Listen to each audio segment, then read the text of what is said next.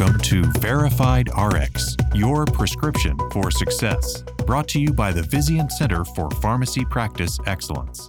Patient safety organizations, or PSOs, improve patient safety and quality through the reduction of adverse events. Here to talk about that effort is my colleague, Catherine Merkley, Program Director with the Vizient PSO. I'm Gretchen Brummel, Pharmacy Executive Director with the Vizient Center for Pharmacy Practice Excellence, and your program host. Welcome, Katie. Thank you. I'm excited to be here. Tell me a little bit about your background before coming to Vizient. I'm a nurse by background. I was an ER nurse in pediatrics, adults, community, urban hospitals. So a diverse background, a little bit of a trauma junkie. I worked in pre-hospital before I went to nursing school. But I always knew that I would step away from the bedside and I wanted to learn more about how hospitals and healthcare organizations function. So my first step was as a ER nurse educator and then an ER nurse manager. And then I'm coming to Vizient from my last position, which was the Director of Patient Safety for a large academic pediatric hospital and health system. So overseeing both their main campus hospital and then the ambulatory sites and other parts of the system. Very robust background. What is a PSO and how do they really function? PSOs were created under the Patient Safety and Quality Improvement Act of 2005 with the goal of supporting and accelerating patient safety and healthcare quality improvement. Before the Patient Safety Act, providers were really concerned that information that they shared about safety events or improvement processes could be used against them in litigation. That really inhibited how information was shared within health systems and across providers. And when we say providers, that's a term that our Agency for Healthcare Research and Quality uses to describe participants in a PSO. And it's really a broad term in that a provider could be a large-scale health system or it can be a single individual provider clinic. PSOs really help by removing the barriers, giving federal privilege and confidentiality protections to the information that's voluntarily reported by providers to the PSO for the purpose of improving patient safety, quality, and outcomes. What are some of the benefits of membership to organizations?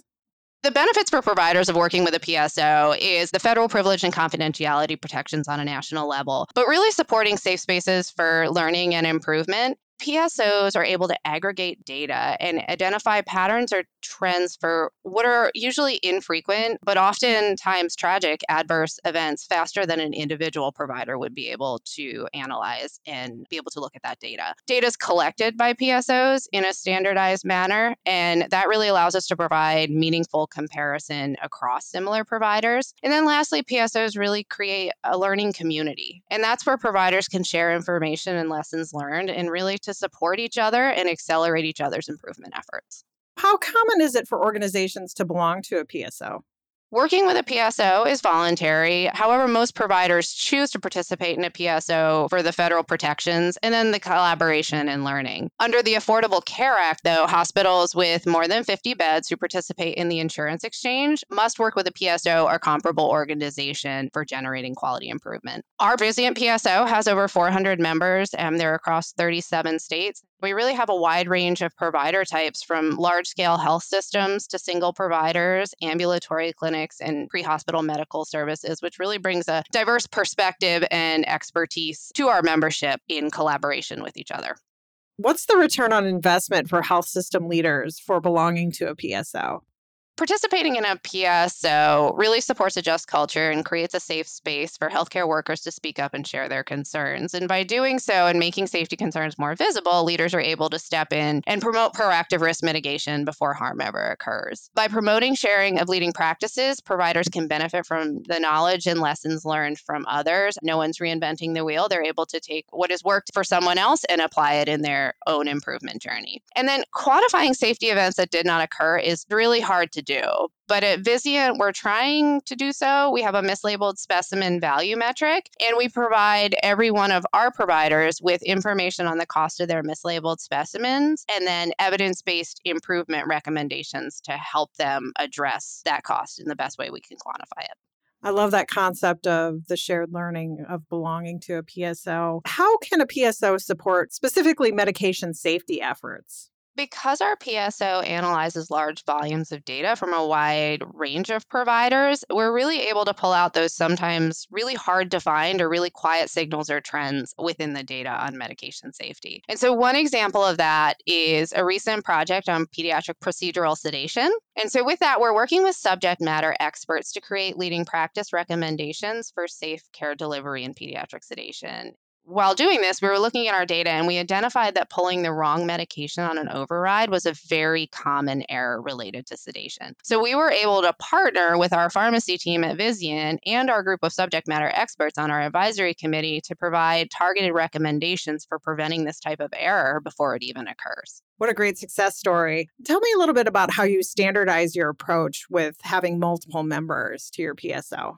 The Agency for Healthcare Research and Quality provides common formats by which providers submit events to PSOs. And this provides a standardized approach to reporting and then really supports valid comparison across provider types. But the Vizient PSO also has a proprietary event taxonomy, and that was developed by our providers, and it incorporates the common formats as well as providing a common classification for event types and subcategories. And the common formats in Vizient taxonomy gives our providers a common language to communicate about safety events that are happening in their area. We also have a standard suite of services. So we have a yearly calendar of webinars and other offerings, and those are based on topics that our members bring to us that they would like to learn more about or challenges that they're facing. We also provide an annual feedback report to our members, and that's a standardized analysis of the data submitted to the PSO, but also some individual and targeted recommendations for some of those key trends that come out in analyzing that provider-specific data. I can see all those pieces being very helpful for standardization. Where do you see things going in the future? Patient Safety Act really has two goals. One is to create a culture of safety that supports learning and improvement through sharing of safety events, but the other is to create an environment of accountability. Our belief with the Vizient PSO is that healthcare leaders really can design organizations in a way that creates an open and honest environment of communication between providers, patients, and families, but also create a safe space where providers can learn and improve. Our work now and in the future is based on this belief, and our role is to create opportunities and resources that really make it easy for leaders to create this culture of safety and environment of accountability. Some exciting opportunities for the future, indeed. So how can some of our frontline pharmacy staff get involved in the PSO, or how are they impacted? They can join our colleague connection meetings, and that's where they can share their expertise or learn from others. Medication safety has a broad impact on patient safety, so input from pharmacy staff is an integral part of any conversation when we talk about patient safety. Taking part in an advisory committee and be part of designing resources for our providers. We have a pharmacy and PSO listserv where pharmacy staff can share information or ask for feedback from other providers 24/7. And they can attend webinars or other offerings to learn how to support the culture of safety and accountability within their own departments and teams. All great resources. Thank you so much for sharing. Katie, thank you so much for joining us today to share your perspective. I'm so glad you could be here. Thank you so much for the opportunity. Please join us for more Verified RX podcasts. Subscribe today, like us, and send us your comments. We'd love to hear from you. Verified RX is your prescription for success and is brought to you by the Vizient Center for Pharmacy Practice Excellence.